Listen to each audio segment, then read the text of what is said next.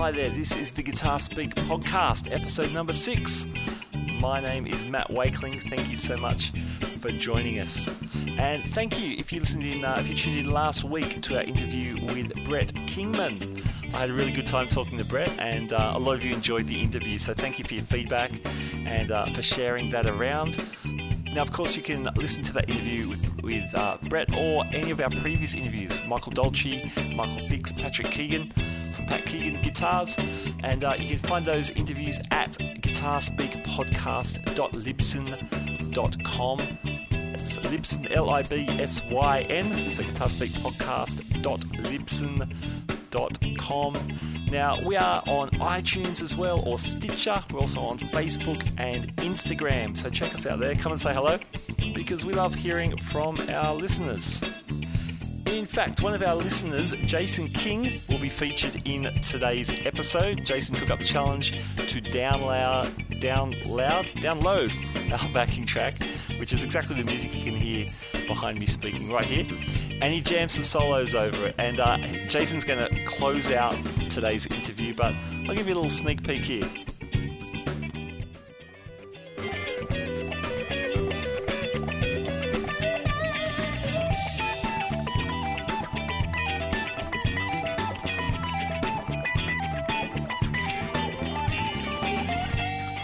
Nice playing there, Jason. We will hear more of your soloing at the end of our episode. But now on to today's interview. I spoke to Michael Ross from Nashville, Tennessee recently. Now, Michael, I've been following him for a while. He's a journalist, so he's done a lot of writing for guitar magazines such as Guitar Player, which is where I first sort of saw his work. But he's also written for Premier Guitar. He's written a few books, and he's had a long career as a guitarist, as a player, playing a whole variety of styles, as you'll hear in our interview. In fact, here's some of Michael's blues playing. Man, he's wailing on this track called Trouble Guy, and this is posted under the name of Hoagie Guitar Michael. Let's check out a bit of his playing right here.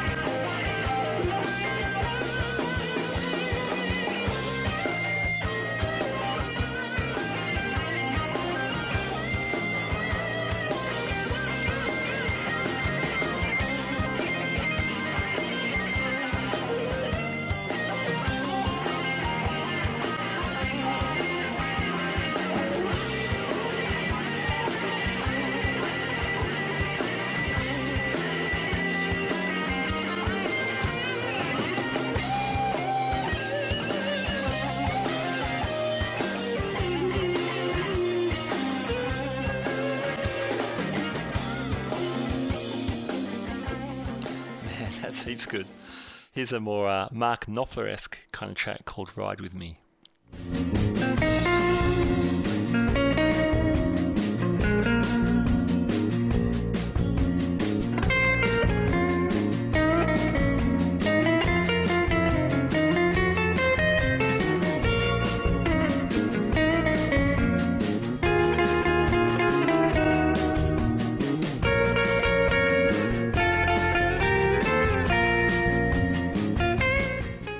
I really like about Michael's aesthetic is that he's into like conventional, guitar playing, electric, acoustic playing.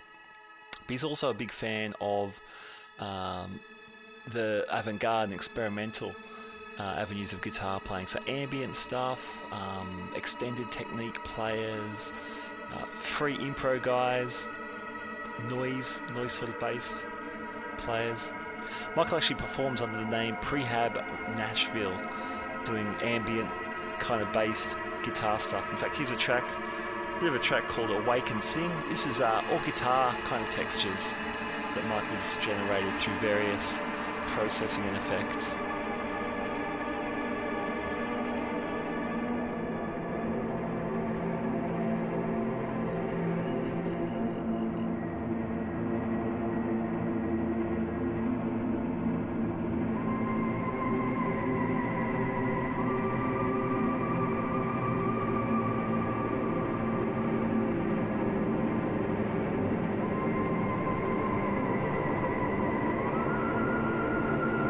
In recent years, Michael has set up a website called Guitar Modern, dedicated to following experimental and outside of the box guitar players, and he does a great job curating that site where he interviews players and posts concerts and looks at different cutting edge technology and gear.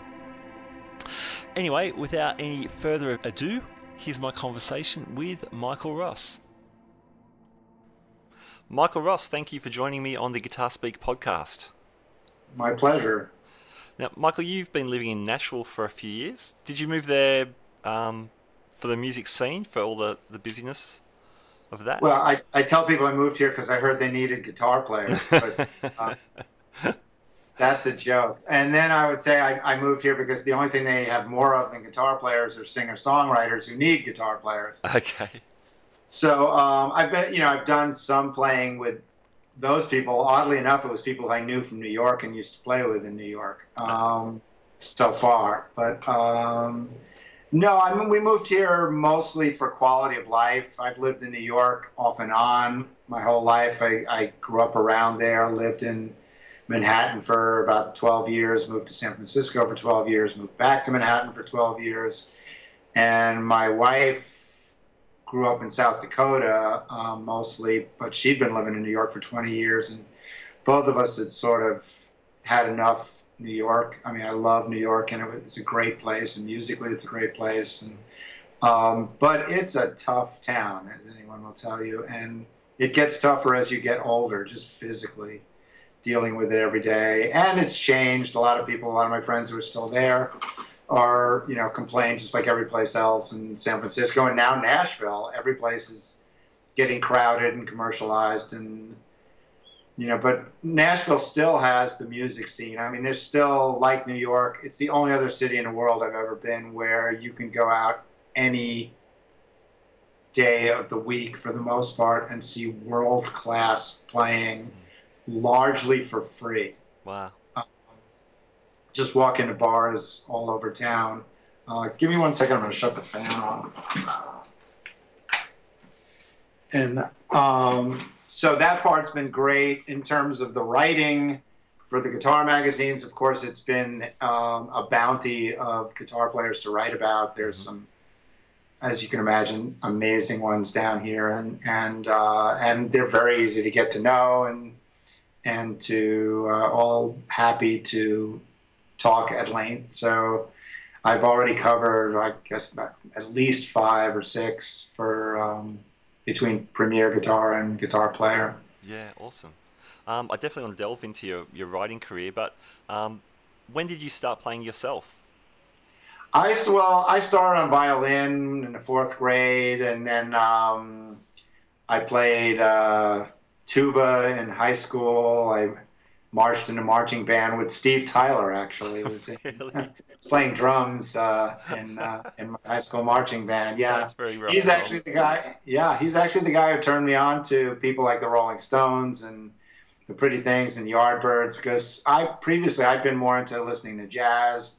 Okay. And I had started playing guitar, but I was playing sort of more folk music and country blues in high school. Mm-hmm. And my brother was playing electric guitar. He was younger, but he'd already started playing in bands. So I didn't start playing electric until college. We had a jug band in college where I mostly played washboard and harmonica. And then I think they call them skiffle groups in England. I don't know what they called them in Australia, but it was that kind of thing. And then I decided after a couple of years of college, I mean, where I went to college, my education was the music that came through there. I mean, Jimi Hendrix played in our gym, to give you an idea. Wow. Yeah, and The Who played in the gym, and the band, and Janis Joplin, and that was just the big shows. Oh my goodness. In the lobby of the dorms, I saw Howlin' Wolf. I saw Jackson Browne. People just playing in small little concerts in the lounges. So after a couple of years of that, I said, this is really what I want to do. So I dropped out of school and and it took me a while, but I started getting into playing in New York. There's gaps in between. But my first professional gig was, I actually started late. I mean, I was 20, probably 22 maybe, and I started touring with a hotel band. Okay. Sheridan, we call them hotel bands. But that was my music college. I mean, I had to play everything from Autumn Leaves to Smoke on the Water, and play Smoke on the Water at volumes for a hotel lounge. So thank God for the MXR distortion pedal. That was Okay, yeah. So what period was this? When was this happening? that would have been the early '70s. Okay, And yep. then I dropped out of that band in Springfield, Massachusetts, to join an all-black soul band, because that was my idea of heaven at the time. Wow. I mean, I grew up on that music, but what I discovered is that the white clubs would not hire black bands to play black music. They would only hire white bands playing black music to play black music. That's crazy. Yeah, it was. I sort of figured out it was because black people wouldn't come to see a white band playing black music, but they would come to see a black band playing black music. And these white club owners didn't want to all of a sudden have a black club. Okay. And I'm not sure. I think that's the way it was working. Regardless, we weren't working very much, and I was starting to starve to death. And I got a call from a friend in New York, in Manhattan, to come down and play country music, which I had never played. Mm-hmm. But I had listened. I think I had a Buck Owens record, and he said, "Well, you played folk music. That's close enough. I'll teach you how to do it." So we hit the first sort of country scare in New York. We call it. There was a lot of work for playing country music. This was like mid '70s, I guess. It was the urban cowboy era. Okay, yeah. And I think that was it. And we worked all the time. I mean, in the Bronx, the different boroughs in New Jersey and stuff like that. And that was a lot of fun. We toured some of the army bases and did that kind of stuff. And then moving right along, I was in a couple of original bands trying to get record deals that didn't pan out. And then through a friend of mine, I got a call to audition for this folk singer, Eric Anderson. Okay. Who is a lot of people don't know him, younger people don't know him, but he was, after Dylan, he was probably one of the biggest folk singers in New York in the 60s, back in the 60s. But unfortunately, his career started at the top and went downhill from there in terms of career-wise, because Brian Epstein was supposed to manage him and died just before he was going to do it. And Eric, like a lot of artists, could be his own worst enemy, but he was a great songwriter, and it was a great band. It was Randy Trelante, who ended up being the other drummer in the band when they had two drummers, with Levon Helm and those guys, and this guy Rob on bass, who was a genius musician. He played guitar better than I did. He played drums better than Randy did. He was one of those guys. But that was Eric during his wanting to be Jackson Browne and commercial phase, and it didn't work out for him, and eventually. But I went to Norway with him a couple times, and we played around a few places in Woodstock mostly. He was up in Woodstock. Okay. And then I guess we're moving into the 80s now, and my wife at the time and I were not happy in New York. I was working at Rudy's Music Stop, which is a famous shop. The classic was it Guitar Row or something? Do they call that area? 48th Street, where all, Manny's was back when all those music stores were there, and it was very cool. I mean, everybody came in there, and I got to meet Lou Reed, and Mark Knopfler used to hang out there and wait on customers. He used to wait on customers? Yeah, oh yeah. He was, what would he do? He just hang out behind the counter. He was friends with Rudy, and he was friends with Jack Sonney, who ended up playing in Dire Straits. Yeah. I remember Jack being in the band, yeah. Yeah, he was actually just here last weekend. Oh, okay. Yeah, we've been friends since then, and Mark would be hanging out back there, and if somebody needed a set of strings, he'd go get him a set of strings. I mean, he's a really nice guy. That's cool. He came down to see me play once when I was playing, and he came to see a couple of bands I was playing in. He was really nice. Yeah, lots of cool. Brian Setzer came in all the time. Awesome. They all came through there. But I was, I mean, I was working in a music store isn't what I wanted to be doing. And, Sure. and I was playing, the bands I was playing in weren't becoming rich and famous. And I like playing in bands, and that was very difficult in New York because everybody needs to make money so badly that it's very hard to get good players to coalesce around an idea. I mean, like they do, used to do in England. I mean, they would get together and, decide what kind of music they were going to play and then learn how to play it. And, but they were very focused and everybody did that. And in New York, it was all about jobbing. I don't know what they call it in Australia, but it was about just getting another $50 gig and another $75 gig and another $100 gig and playing with 6 different bands and hoping one was going to break and that kind of stuff. Yeah, sure. So my wife had relatives out in California, so we thought we'd go out, check out San Francisco. And I went out there and I saw that the clubs out there that actually had stages. Okay. I mean, half the clubs in New York you were playing on the floor. There was no stage.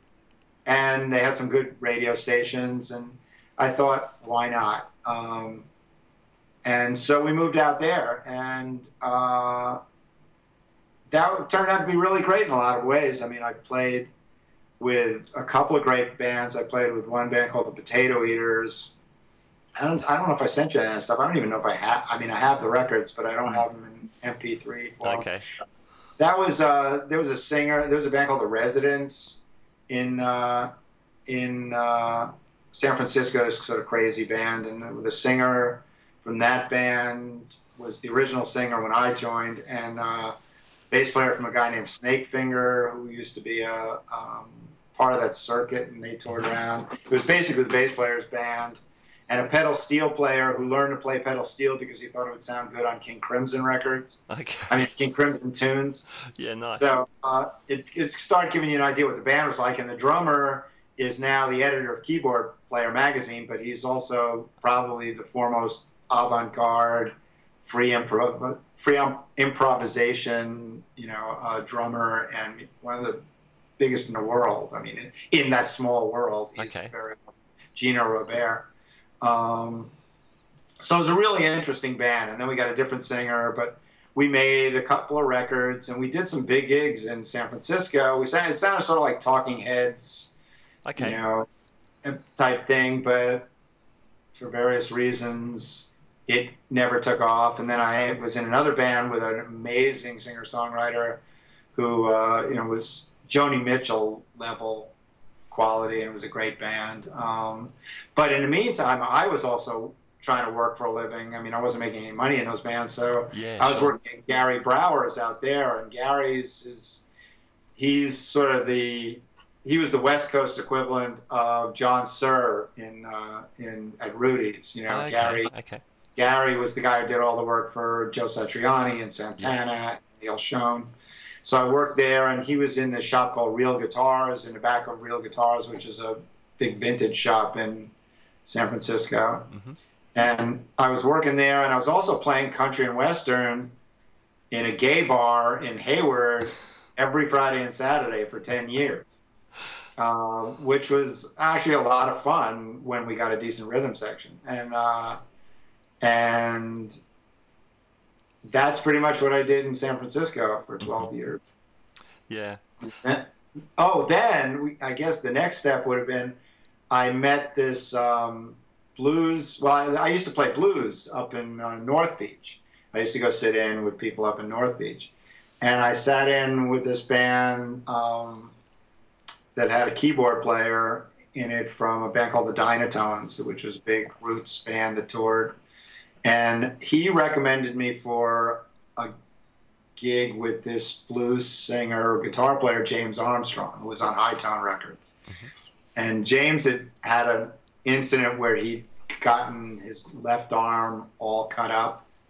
And and he couldn't play guitar, and he had just finished a record for High Tone.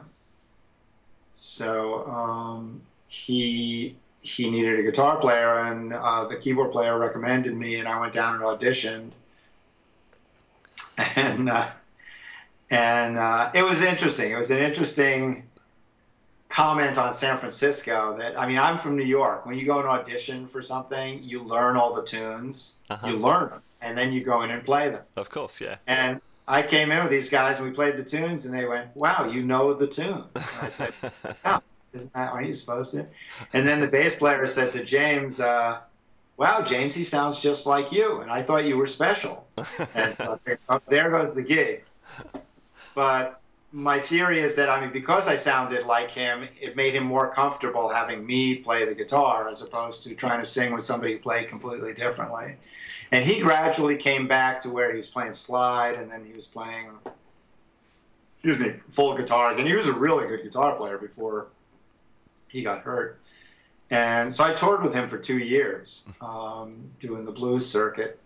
What did your rig look like at this stage? So this is during the 80s?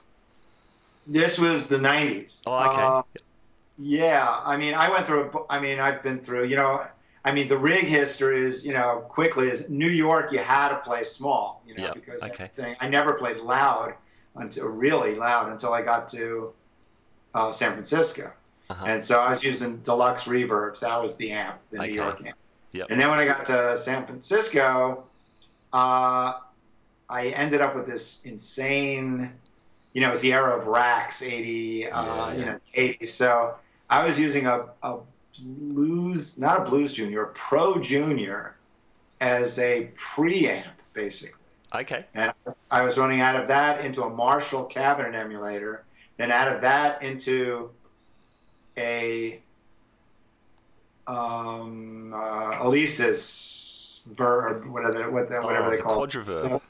Quadriverb, exactly. Splitting that in stereo and through a power amp into two cabs, and then at one point I switched to one of the Boss or Roland GR20s or whatever they were, the multi-effects rack thing, and I used that with the Quadriverb.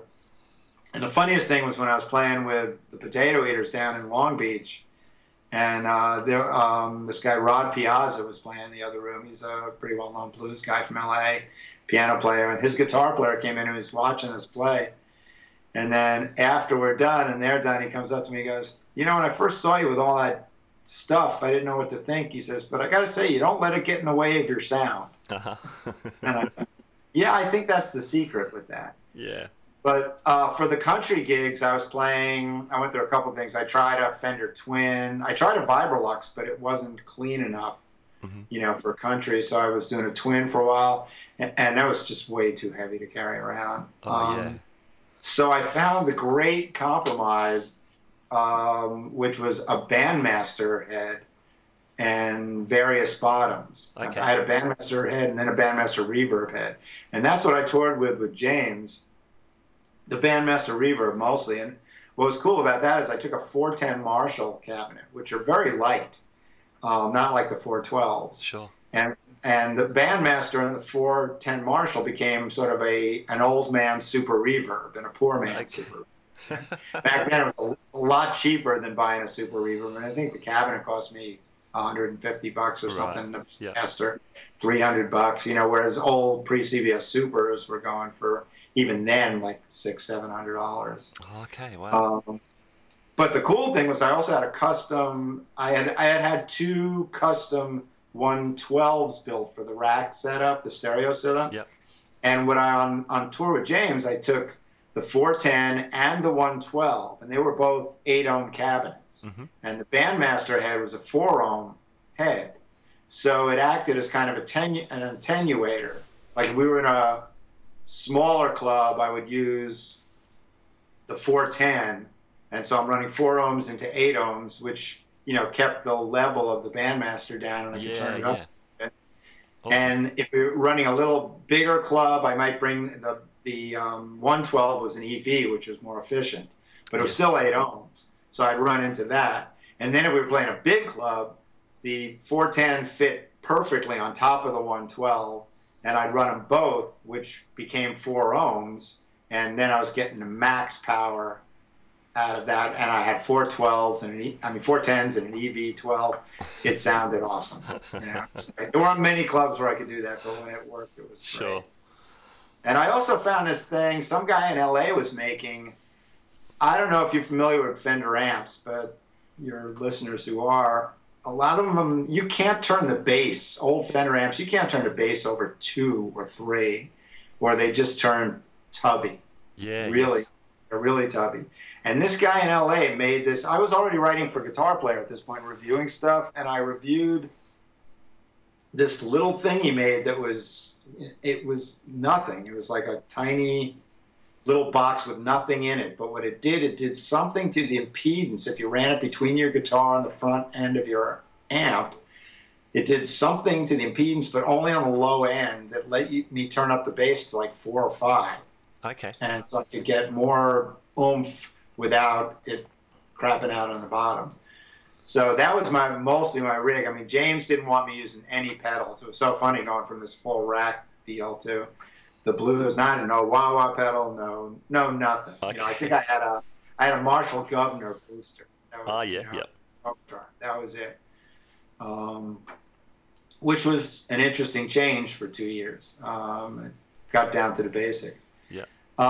And then I guess around that time or a little earlier is when Joe Gore left Guitar Player to go play with PG Harvey. Yes. And he recommended me to take up the slack. And that's sort of how I got started. I had been writing for Stereophile in New York. A friend of mine had gotten me the gig reviewing CDs for them and LPs. So I guess I had some, writing credentials at that point. Mm-hmm. And he got me involved with Guitar Player, and that was sort of the beginning of the writing thing. That's awesome. I was going to ask, did you have any? It doesn't sound like you had time to study journalism or anything. You sound like you were gigging. No. I dropped out of college after 2.5 years. But I tell people it's like I write by ear. Like people play guitar by ear. Okay. Yeah. I mean, I read so many books over the years. I mean, I've just read. I love to read, and I was an English major nominally at Stony Brook, but I was mostly majoring in music and drugs at the time. But no, I never saw. I'll tell you what. My best teacher of journalism, of writing, was my editor at Stereophile. Okay. Because I would write the reviews, and he would edit them, and I would read them in the magazine, and they would sound like me, only better. So I would compare that to what I wrote and see, oh, I see what he did. He took this out, he fixed this, he did this way. And that was the best education in writing I could have gotten, aside from just, the education of reading. I mean, there's plenty of people who tell anyone who wants to write, if you want to write, you got to read. Mm-hmm. And that's where it came from. But no, I have no formal training. But the other funny thing is, of the 5 members of the Potato Eaters, 3 of us ended up as editors. Oh, really? Yeah.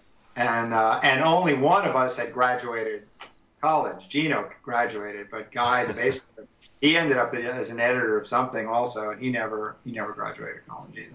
That's cool. So kids, don't go to college. No. So you're writing for Guitar Player in the 90s. That's got to be an exciting time. Lots of gear coming through. Lots of great guitar players. Well, it was fun, and it's interesting because that sort of coincides with my introduction to sort of modern guitar. Okay. In a sense, because I was doing gear reviews for them, but the first feature I pitched to them was a pair of Finnish guitar players, Raoul Bjorkenheim, who's a great guitar player, still around doing great stuff, and this guy Jimmy Suman, mm-hmm. Who unfortunately had health issues, I guess, and doesn't play anymore. But they both had played in this guy Edward Vesala's band, this drummer in Finland, and who was sort of the modern Sun Ra of Finland. He just sort of, he would gather his minions together and rehearse them endlessly, and do this really out sort of jazz type stuff, jazz rock, I guess you say. Okay. So I went to Guitar Player and I met with forgot, one of the old guard guys, and a guy who's now a friend of mine, James Rotundi, who was an editor there at the time. Oh, okay. And I said, I want to do an article on these two guitar players. And they said, but nobody's ever heard of them. And I said, that's why I want to do an article. I said, I don't need to read Guitar Player to read another article about Jimi Hendrix or Stevie Ray Vaughan. Yeah. I know about Jimi Hendrix. What I get out of Guitar Player personally is, ooh, who's this guy? Yeah. Let me check him out. So they were the modern guys, and it's interesting because roughly around the same time, I'd always been into effects, and with that second band that I was in San Francisco, I got into looping. I had one of the early Alesis Jam Man. Was it made by Alesis? The Jam Man. The original Jam Man. Yeah. Yeah, I think it was made by not Alesis, Lexicon. Lexicon, that's it. The Lexicon Rack Jam Man, and I was into looping and stuff like that, and okay. And I did a session for this guy, and the singer on the session was this woman, Ina Kumanis, who has sung on a bunch of ECM records. She used to go over to Norway all the time to do records on ECM with Bar Phillips and Marilyn Mazer. And when we met, she said, I know this guitar player that you would really like. His name's Ivan Arce. And I don't know. No, I guess I hadn't heard of him yet. But I guess I was rooting around in the record bins, and I saw this Nils Petter Molvar record, Khmer, I think is how you pronounce it. And the guitarist was Ivan Arce. And I took it home. And that was my other introduction to modern guitar. Just this guy, he blew my mind. More than anybody had since Bill Frisell, probably. Mm-hmm.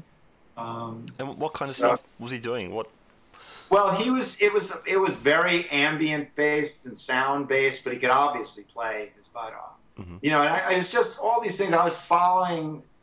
I was sort of moving in that same direction without having actually heard anybody else doing it. We did. I'd heard Adrian Belew do his Animal stuff, and I was into his stuff. Yep, King Crimson. Sure. But I was, just feeling my way, especially with this band, Me Jane, that I was in. We did a month of Joni Mitchell sort of tribute night at this club, mm-hmm. where it was us every week, and then the opening act every week also had to do a Joni Mitchell cover. Everybody had to do a Joni Mitchell cover. Mm-hmm. And we did The Jungle Line. And so I was making all these animal sounds and, working all that stuff out. And I'd been doing the looping and a lot of ambient stuff. Yeah. And I heard this guy, and I'm going, yeah, that's what I want to do. I want to move in this direction. And he was just amazing at it. So I got heavily into him. And then I've completely lost my place. So I don't know where were we going from there. Talking about Guitar Player. That's what I was saying. I pitched those guys. I don't know where I discovered them, but I found them somehow and totally got into it. And then, and Guitar Player was a great place. That's when I first started doing features for them. Okay, cool. And you started writing books? Was that later? Yeah, when I moved out. Well, when I first moved out to San Francisco, I had nothing to do. I had no job.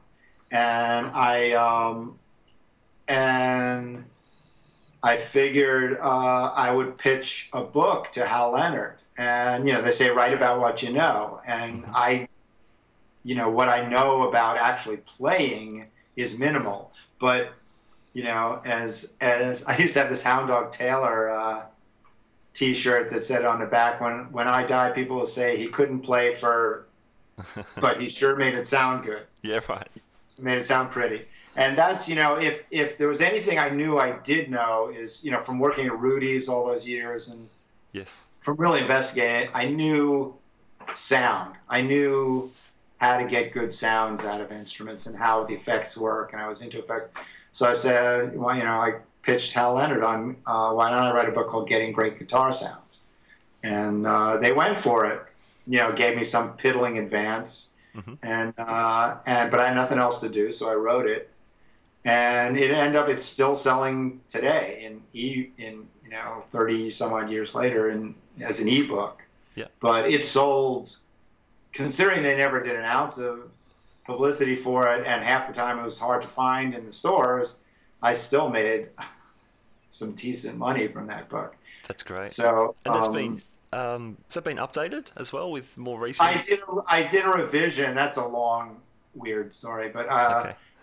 they called me about 5 years later to revise it. So I revised it this is already, or 10 years, I don't know, it might have been 10 years later, but I revised it. It's been 20 years, but I purposely wrote it dealing with first principles, basic principles. In other words, Okay. This is how reverb works. This is how delay works, not specific pedals Sure. or specific guitars or any of that kind of stuff. So, it's probably due for an update just because of plugins and these days I play through an iPad as much as anything else. So there's a lot of that stuff going on. But I've done other versions, like for Hal Leonard, I did All About Effects, which was more recently. It's still a while back now. Okay. That covers a lot of the same territory, but it just on effects, getting great guitar sounds, and I talked about the wood, and the guitar itself, and all the principles of that and stuff like that. So, people keep saying, "Yeah, why don't you do another book?" Well, I've written everything I know at this point. Okay. I don't know anything else. But I can probably figure out a way to repackage it. I've done it. I did a book for IK Multimedia in conjunction with Cengage, getting great guitar sounds out of Amplitude. Okay. So Yep. it's supposed to be sold in conjunction with Amplitude, and that's I did one for Line 6 about the pod. Getting how to get different guitar player sounds out of the pod, Okay. Yeah. stuff like that. So. Awesome. So you've really kept up on moving trends in gear, and you seem to have, I guess, like a lot of us, you've gone along and you've explored the different areas. You mentioned iOS based stuff. Do you want to tell us about your rig you use? Is it your prehab Nashville kind of stuff? What rig you use? Well, yeah, I'm sort of going. I've been shifting, and I just got into the iOS stuff, and it's blowing my mind. It's I was doing stuff through a laptop. After I moved back to New York, I started just backtracking a little bit. When I moved back to New York, I was the gear editor at Guitar One magazine, this magazine in New York, after I moved back. And so that's how, I kept up on gear trends. I sort of had to. It was my job. Yeah. But at the same time, when Guitar One was bought by Future Music out of England, they do a magazine called Future Music and Computer Music. Yeah. We started doing a Future Music USA version, and I started working on that as well, and that started getting me into the whole electronic music thing. Okay. And then that guy I mentioned earlier, James Rotundi, he had moved back to New York also, and he was the editor of Future Music magazine, and he introduced me to Dave Hill, who at the time was the main guy with Ableton Live in New York. Oh, okay. And cool. Dave was playing down at this thing called a Warper Party on Houston Street with Sean Pelton, who's the Saturday Night Live drummer, one of my favorite drummers of all time. Dave's a drummer too, and they were going to be using this new thing, Ableton Live, and linking their computers and playing and doing all this kind of stuff. And I thought it sounds interesting, so I went down and checked it out, and it was interesting. And then the Warper Party thing sounded interesting, so I went to the next one thinking, well, it's going to be a bunch of guys with laptops and and looking like they're reading their email. Yeah. But I was blown away that there were 3 different guitar players there doing different stuff. One guy had a laptop built into his guitar, Okay. literally a complete laptop built into his guitar. Awesome. Another guy, I called him Overclock Orchestra, was doing TV theme music but his own prog rock arrangements of it, where he played keyboards with one hand and guitar the other hand, and was playing to tracks and stuff. And another guy was doing like fusion, and then there was this other guy who kept coming down, this guy Moldover, who had a controller built into his guitar controllers. I'm thinking, there's obviously room for guitar in this world. But anyway, there were a lot of people over the time I was there that were doing stuff, so I started getting into that. So and I started performing at the Warper parties, going through the laptop, using Ableton Live, Yep. Doing looping and processing and all this kind of stuff, and it was a lot of fun. And that was the one thing I thought I was going to miss when I moved to Nashville, because I didn't expect to find much of that here. But actually, there's a fairly developed avant-garde scene in Nashville. Okay, cool. In general. So that I've had a chance to do some gigs, some laptop things here. But then the iOS thing started. I guess I'm trying to think where that started. Some of the people I've written about in the magazine, like Knox Chandler, who used to play with Cyndi Lauper and with David Gahan from whatever that band is, and has done a lot of stuff. He's in Berlin now, and he's doing a lot of gigs through iPhone. Okay. And this guy Dino, J.A. Dean, he's not a guitar player per se, but he's one of the guys who almost invented modern sampling performance with John Hassel. Okay. When he's playing. So he's been doing a lot of iOS stuff, and this guy Rick Cox, who does a lot of soundtracks out in LA, who I've written about. They were all doing iOS stuff, and so I finally said, this looks like it's something coming up, and it's going to start happening more and more. And if I'm going to be writing about gear for my magazine or for whomever, I better start learning about that. So I convinced my wife I needed to buy an iPad. And we bought an iPad. And then it's, we've all heard of GAS, gear acquisition syndrome. Yeah. The problem with apps is they're like $5, Yes. They're not Yeah. 100. As somebody said, but they can rapidly add up to 200 or 300 if you keep doing them. Yeah. But I haven't, fortunately I have the guidance of guys like Knox and Rick and Dino. And I see what they're using. And so I thought, wow, wouldn't this be cool? Well, I didn't even think of it. Actually, the technology preceded my imagination.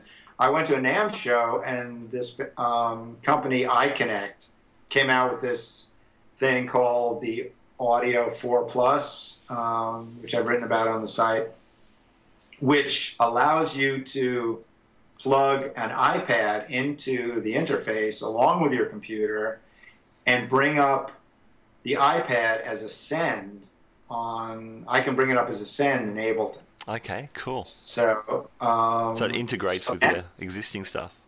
Yeah. So Cool. because I've put a lot of time into Ableton, it's nice to use them together, and I can then process stuff that I've done in Ableton on the iPad, and I can process the iPad stuff in Ableton, and I'm just running back and forth. The more I work with the iPad, the less I feel I need the computer. Okay, yeah. Just because what you can do now it's just amazing. This Bias FX. There's a company called I don't know if Bias is their name, but they do a thing called Bias, and they do Bias FX, which is a guitar modeler, which is the best sounding modeler I've ever heard and felt. I'm using I'm using their Bias, just the amp modeler at the moment, and it's awesome. It's so good. And you can import IRs into that too, can't you? Like impulse responses or something. I'm not sure for Bias. I think you can. You can for Bias effects. Definitely Bias. I'm not sure. Bias is where you can get into the amp, and do the tubes. Yeah. That's it. Right? Yeah. Yeah. So I have both, and they integrate together. Okay. But mostly, I just use. I can use Bias FX. And then I'm still, working between audio bus, which has its share of problems. And then I just discovered this mixer. God, I should probably open this up and look at it, because I have no brain anymore, and I can't I can't remember anything. But who makes this? Aum. It's called AUM by Climactica. Okay. It's a virtual mixer that goes on your iPad, and you can put up as many channels as you want. You can bus things to other things. So I'm trying that to see if that's works better than Audio Bus in terms of putting together the bias with. I mean, there are these unbelievable granular processors like Yes. Yeah. Borderlands and iDensity. I just discovered iDensity, which is amazing, Hmm. and then Sampler, which is the other big one that Dino turned me on to, which is and all of these allow you to record your guitar into them and turn it into a loop that you can do insane processing with, or some like Borderlands, there's ways to set it up that you can be processing it in real time as you're going through it. Awesome. Or iDensity, it'll process it in real time, and it's just a whole new set of sounds. And it's, I mean, especially to say when you get to my age, it's like the reason I'm not that into playing Strats and Tellys anymore, as much as I love them and I've grown up with them. Hmm. My favorite guitar now is I have a Harmony Rebel. Okay. That sounds amazing, but I mean, I love the sound of classic Les Paul and Strat and Telly, but I've heard it for 50 years. Yeah. My ears just want to hear something different. So I like oddball guitars, and I like these oddball effects. That's cool. I think that sums up your career a little bit. You've got this harmony guitar, so like this goofy guitar going through this crazy iOS stuff. Like you're mashing these ideas together. I love that. Well, I try to mash the ideas together. I haven't tried the harmony through this stuff. I mean, I'm sure it would work.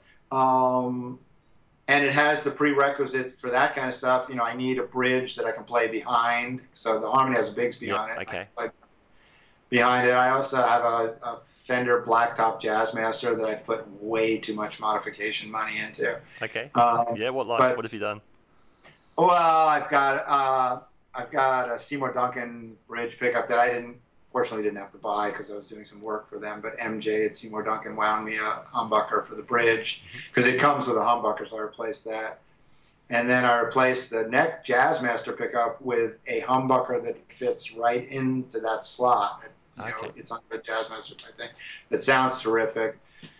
I had the whole thing rewired because I wanted to get into blending pickups, so I had them take the input jack from the top and drill it into the side and turn that into the tone, and then now I have two volumes in a tone. I put the Mastery bridge on. Yeah. It still needs fretwork and to really play properly in the setup, but it's getting there. It's Cool. getting there. And that's a good one for the modern stuff because I can play behind the bridge, and And there's the a fair bit of harmony. string. What's it? There's a fair bit of string length on the Jazzmaster, isn't there? Yeah, Behind the well, bridge. it's a B major. The first three notes are a B major. That's There's plenty handy. of string, which is funny because I just got this. I don't know if you can see it in the back. One of the new Hagströms, and it has a Jazzmaster type bridge, Okay. and it's an E major Okay. Cool. behind the bridge. It's for whatever reason the length of it. That's awesome. But That's yeah, it's. I mean, I don't know if you read my prehab mission statement, but it's. I realize the modern stuff and making these sounds is the logical extension of what I've been doing yeah. for Great. years. Because I worked with singer-songwriters for years, and it was all about adding, the proper emotional sounds to me. That's what it's always been about to me. Yeah. It all Cool. starts with sound.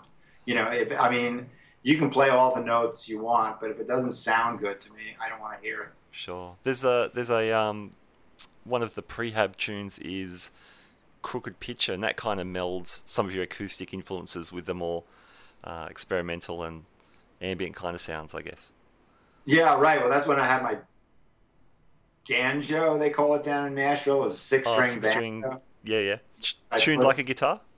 Yeah, it's tuned just like a guitar. Okay, I put cool. that on it, and ultimately that's what I like to do. I mean, my favorite music is stuff that melds some of the more traditional stuff.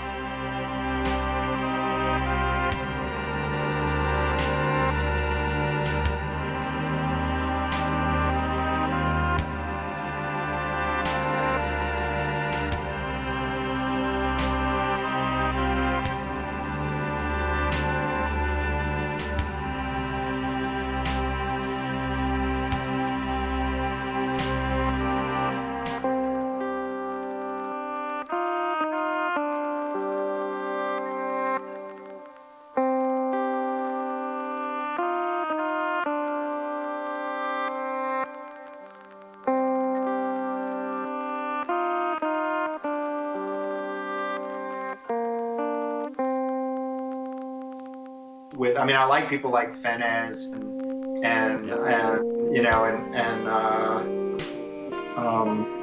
and you know, people who make just crazy noises, you know, like Stian Westerhuis and people like that. But some of my favorite music is when people somehow integrate, you know, like Ivan Arset to me manages to integrate just great guitar playing with those kind of sounds, with those kind of out type sounds. And that's why I have also a Roots Modern section. When you called, I was just posting my Lucinda Williams review of her new record, which has Bill Frisell on it and Greg Leese.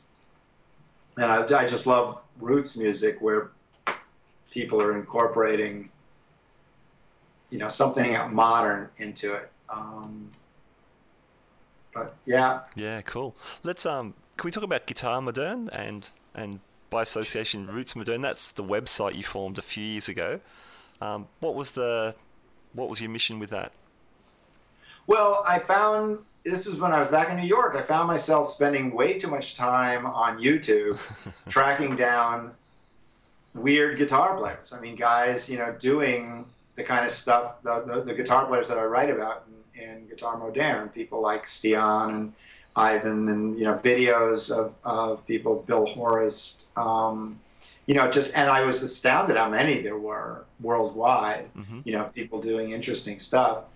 And I realized I'm on Facebook. I could post the videos on Facebook, and I have a lot of guitar friends on Facebook. Sure. But of those guitar friends, how many of them are going to be interested in this kind of guitar playing? Yeah, right. I mean, you know, a lot of them aren't. I mean, some of them are, but a lot of them aren't. And I thought, why don't I just put together a blog / magazine, you know, that's just dedicated to this, and I'll put it up and see if it finds an audience. You know, see if people can find it. I can put it all in one place, and if people are interested, they can find it there. Cool. And, you know, like anything else, you do it for love. You know, I taught myself WordPress, you know, got a little help and built the site so I can maintain it myself, and started posting this stuff. And people like yourself and others started coming. You know, if you build it, they will come. and I was amazed. I mean, it was a slow build. I mean, you know, it's still not, you know, Eddie Van Halen, and, you know, it's still not something that appeals to your, you know, 12-year-old in his basement, you know, wanting to rock out. But I was amazed from all over the world. A lot of people in England, Italy, Germany, Japan, you know, people, Australia, people just, you know, when I was checking out where people were coming in from, it was all over, and the United States, they were coming in from all over, and it built and built, and to the point where I thought I was starting to think maybe I can get somebody to advertise on it. Yeah. And I got a call from some guy out of the blue saying, "Hey, I'm a marketing guy for this company. We want to advertise." Wow, fantastic. So I've now got a couple of advertisers. I've been trying to get some more, but, you know, I need to build the numbers. Right. So I'm getting into Instagram now. I'm finding that's actually a great tool because with the hashtags, you know, you can garner people from all over, you know, that might not find the site on their own, but you know, they might be looking for hashtag guitar or hashtag avant guitar or hashtag whatever, you know. And it's like any other magazine. It's certain people are going to blow up the site. Adrian Belew Sure. always is, get a big spike. David Torn's going to get a big spike. Right. This kid Nick Reinhardt, I don't know if you've heard him. I would call him a kid. I don't know how old he is, but I mean he's the next generation behind Nels Klein and Adrian and David. Is a band Terra Mellos, and he's unbelievable. I mean, in terms of the way he uses effects, totally integrated into his playing, and sings and carries the bass player on his shoulders, and I mean, he puts on an amazing show. So every time I tag him, all of a sudden there's a big spike. Okay. He's developed this huge following. So it's been great. It's been very rewarding, and it's become. I mean, Andy Summers' publicist called me to say Andy wants to be interviewed for Guitar Moderne. Wow. Because his last record was great and very avant-garde. Okay. It wasn't something that would normally go in the regular magazines. So that's been pretty much the saga. Cool. And part of the site, you've got a subsection called. Is it Roots Moderne? Yeah, Roots Moderne. Yeah, because I that kind of blurs the lines a little bit more. Well, yeah, a little bit. I mean, it's as I was saying before. I mean, I personally, or as you were saying about me, I mean, I only go at the two ends. I mean, I play blues, I play country, I'll play real rootsy singer songwriter stuff. And then I'll play through a laptop or an iOS device making noise. Yeah. And I'm not really interested in much in the middle. Okay. I mean, I used to be into pop, but pop has left me and I've left it. Sure. But pop, in fairness, I have to credit pop for getting me interested in sounds. Yep. Because that's, I mean, blues, you plug into the amp.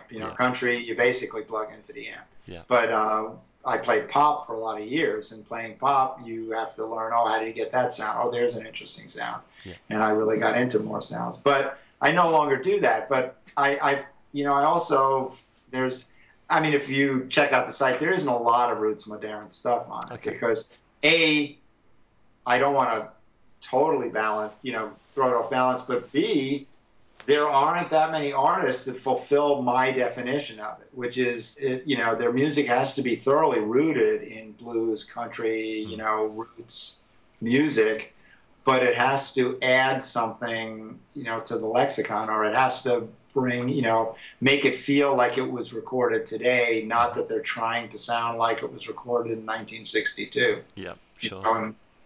So what sort of players get a run there?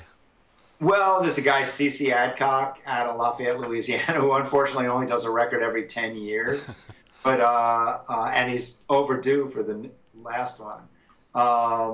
But he does, he grew up playing Louisiana music and Zydeco music, and he's a real character. But there's, so the music is truly rooted in that stuff. But there's definitely modern production techniques, and the sound is modern without losing that feel. Mm-hmm. There's some stuff. There's a band called Snake Farm that they haven't done many records either, but they do old folk songs, but they do them with like hip hop grooves, and a great guitar player playing some cool guitar parts, just stuff like that. There have been bands over the years. Little Axe was one. Oops, that's weird. They were the guys. Little Axe was the band. They were a Sugar Hill band, based on the Sugar Hill band that did hip hop, but they did this great blues-based record. I love those. The R.L. Burnside records that they produced at Fat Possum, where they used loops and hip hop grooves and sampling, and they sample these old blues guys' voices and do stuff. There's a lot of stuff like that. And as I was saying, the new Lucinda record, because you have Bill Frisell playing on it, he's awesome. Not play it standard. Mm-hmm. So that's the kind of stuff, and usually there's enough each year to garner, a list at the end of the year of 3 or 4 or 5, and maybe I'll write some up if something really impresses me. But it's not a major part. It's just an outlet for if I find some of this stuff and I can't write it up for the regular guitar magazines, Yep. then it gives me an outlet for it. Yeah, cool. So, if I can jump back over to the more regular guitar magazines, you write for Premier Guitar as well, which is probably in the last few years. I mean, they've been around for a while, but in the last few years, they seem to have really taken off, particularly Yeah. online. You spend a lot of time reviewing gear. You mentioned in one of your posts it's a golden age for guitar pedals. And it was hard to find a bad guitar pedal these days. It is. It's they're like condiments. Is ketchup worse than mustard? Yeah. And if you've ever been in an American supermarket, you can see that you'll see that there's 75 brands of corn kernels. Yeah. It's not, some are better than others. They Sure. may vary slightly, but it's there. Yeah, it is hard to find a really bad. I mean, they still exist. Every now and then I'll get a pedal and I'll go, no, I can't do anything with this, or a Right. guitar or something. Sure. But for the most part, no. I mean, it's an amazing era for guitar gear, and the prices are, new stuff is ridiculous. I mean, you can get a spectacular, well, I don't know, spectacular, but a thoroughly playable guitar for $150, something like that, or less. I mean, the big joke in Nashville is there's a guitar player, Jack Pearson. When I came to Nashville, I mean, I'm in the guitar business. I had never heard of Jack Pearson. And every great guitar player I met in Nashville, I'd say, oh, you sound really good. And they say, well, thanks, but you should hear Jack Pearson. And finally, I heard Jack Pearson, and yeah, he's amazing. I wrote him up for Guitar Player a while back. Okay. But he plays a $90 Squire Bullet guitar. Not even a good Squire. He's got the bullet. No, not even the good Squire. A Squire. And some people maintain he does it just to, take the piss out of all the other guitar players in Nashville. It's Okay. like, yeah, you've got all your cool custom gear, but I still play better than you. And he does, and he sounds great. And I mean, it's just that era we live in. You can get thoroughly playable stuff cheap. Earthquaker pedals, just to give a plug for one of my advertisers. Yeah. And I did a piece on them for Premier Guitar long before they were advertisers. And he comes out of the Mike Matthews School, Electro-Harmonics, of he wants to make great sounding stuff that people can buy at a reasonable price. And in the boutique world, he took some heat for that because the wisdom in the boutique world is if it doesn't cost $300, it can't possibly sound good. Yes. But he doesn't care, and they're doing amazingly well. I mean, because they make really cool weird stuff. They make really cool basic stuff, and it's all very well made and all sounds good. And, they've developed a huge following. But the funny part is, yeah, this is my business to write about this stuff. But almost daily, people come up to me and say, oh, man, have you heard this pedal? And I go, no, I've never even heard of that pedal. Yeah, right. Oh, have you heard this amp? Nope, never even heard of it. Have you heard this guitar? We got guitars, less so. But there's so many people making boutique amps these days and boutique pedals and stuff. It's impossible to keep up. It's like the record business. I mean, I used to be aware of every artist, decently major artist that was out, on because I spent a lot of time in record stores, at least filing through the bins. Mm-hmm. Now, there's no way to keep track. It's all balkanized. But that's good news. I mean, good news for the players. You can just find so many choices. There's some great stuff out there. Yeah, cool. I guess that's one of the great things about the web and Web 2.0, as we used to call it, just the web now. But you've got the opportunity to look for stuff you're really into, to chase up stuff. For players, you could find a site like Guitar Moderne or if for whatever reason you need another Tube Screamer, another twist on the Tube Screamer, you're gonna find, a whole bunch of that kind of stuff. That's kind of cool. Well, absolutely, and I mean, and also, I mean, everybody's doing stuff mail order these days with the 30-day return thing. But Yeah. also, I mean, all you have to do is watch a Pete Thorne video or a Pro Guitar Shop video, and almost every pedal known to man, one way or the other, is being demoed by those guys. Yeah. And you can hear people who can really play Yep. the stuff and judge for yourself. Is that a sound you want? Yeah, it's I mean, amazing. That's a whole nother industry, isn't it? I'm going to talking to a bloke called Brett Kingman, an Australian guitarist. But he does some sure. stuff. He does some stuff for Pro Guitar, and yeah, he's a fantastic player. But he's got this whole side career, reviewing stuff online, like really high quality reviews, and that's yeah. Well, yeah. I mean, that's the story of the modern age. Is everybody's got to multitask. I mean, I just did an interview with this local guitar player, Guthrie Trapp, who's a terrific country guitar player, Mm-hmm. and one of the top guys in Nashville. But he never stops. I mean, he's teaching online. He's starting a school. He's got a steady Wednesday night show that he does in town. Mm-hmm. He does. People do that, and the gear thing is it's an outlet for some guys, and some guys do it better than others, and some guys are more into it than others. What have you got coming up at the moment? What's on the bench, so to speak?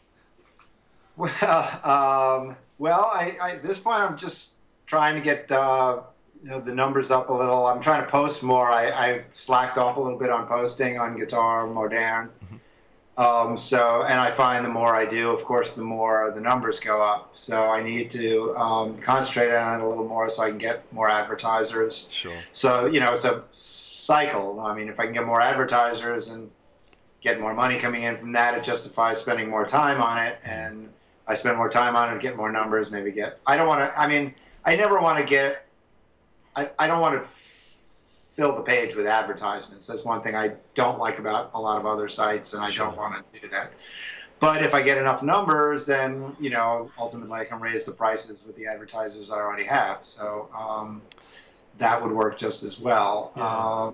I mean, here's the thing with guitar players that we know well. If you're reading a guitar interview and there's a couple of ads for guitar pedals or something, I think they're more happy than not happy. So a couple of ads. Well, that's. goes I mean, well. yeah, I know that. I mean, I'm fine with that. But I mean, one of my selling points is that it's targeted advertising. In other words, that Yes. it's. I want the ads to be as interesting as the articles. Yeah, sure.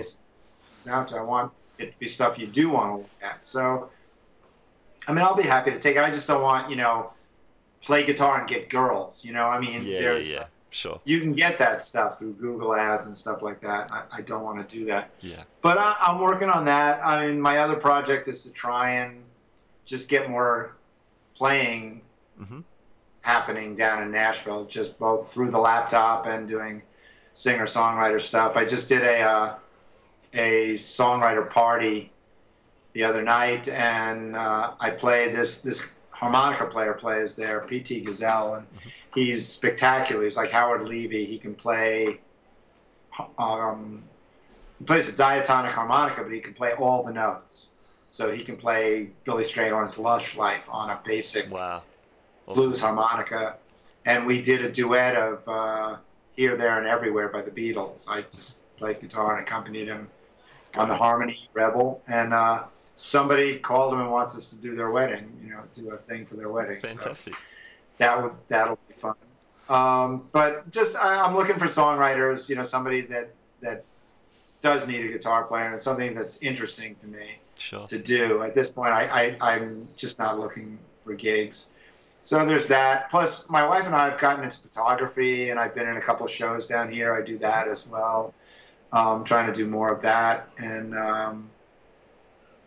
it's just Nashville's just a great place to do stuff. It's very doable. It's very handleable.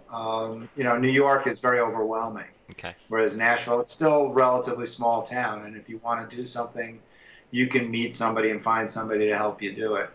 But there's a great guy, Chris Davis, down here who puts on avant-garde shows, and so I'm hoping to do some more shows with him and things like that. And that's pretty much the idea.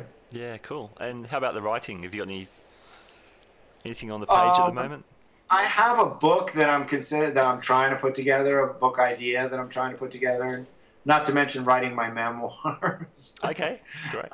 I don't know if I'm gonna ever get around to that, but as my late friend once said to me, "You're not getting any younger. You better get on it." But so there's that writing. I wouldn't mind doing more stuff. We were talking about Premier Guitar, and they've been great.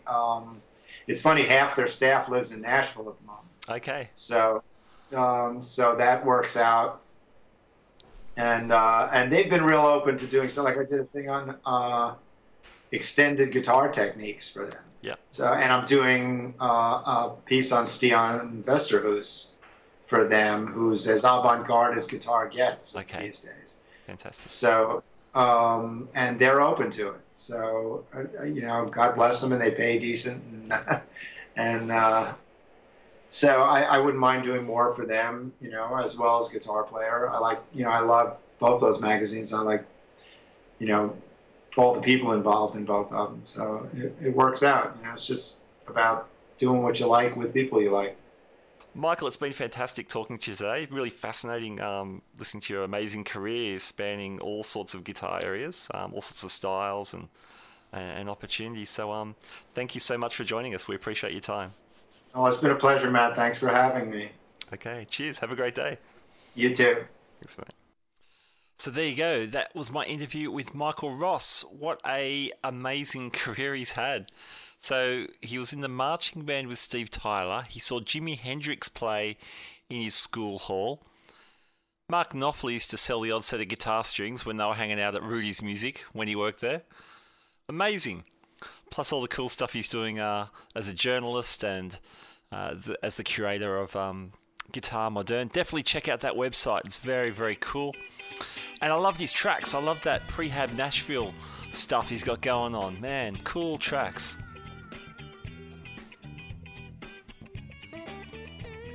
Alright, as promised, here's a bit more of Jason King jamming over our backing track. Now, if you want to do this, do it. Go to Guitar Moderne. That's not my site. Go to guitarspeakpodcast.libsyn.com. Download our backing track for free. Play over it and send it in. We'd love to hear. Anyway, I'm going to stop talking so you can hear Jason King playing. He's playing a Strat. It's plugged into an Axe-Fx. You know what? He bought his Axe-Fx unit off Brett Kingman, our guest on episode 5. Brett had a spare one. Offloaded it to Jason, who's now doing some good stuff with it. Sounds awesome. All right, thanks for joining us. We'll catch you next time.